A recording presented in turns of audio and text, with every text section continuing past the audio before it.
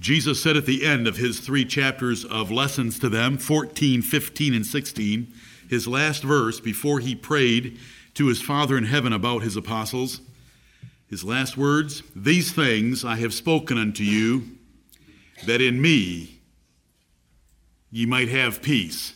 Amen. In the world ye shall have tribulation, but be of good cheer.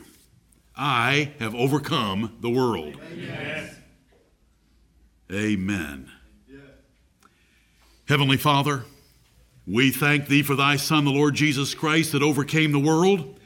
We thank thee, Heavenly Father, for giving us faith by the power of the Holy Ghost and choosing the poor of this world rich in faith, faith that believes Jesus is the Son of God, and by that faith is able to overcome the world.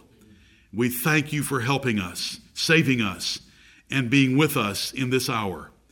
Bless this assembly.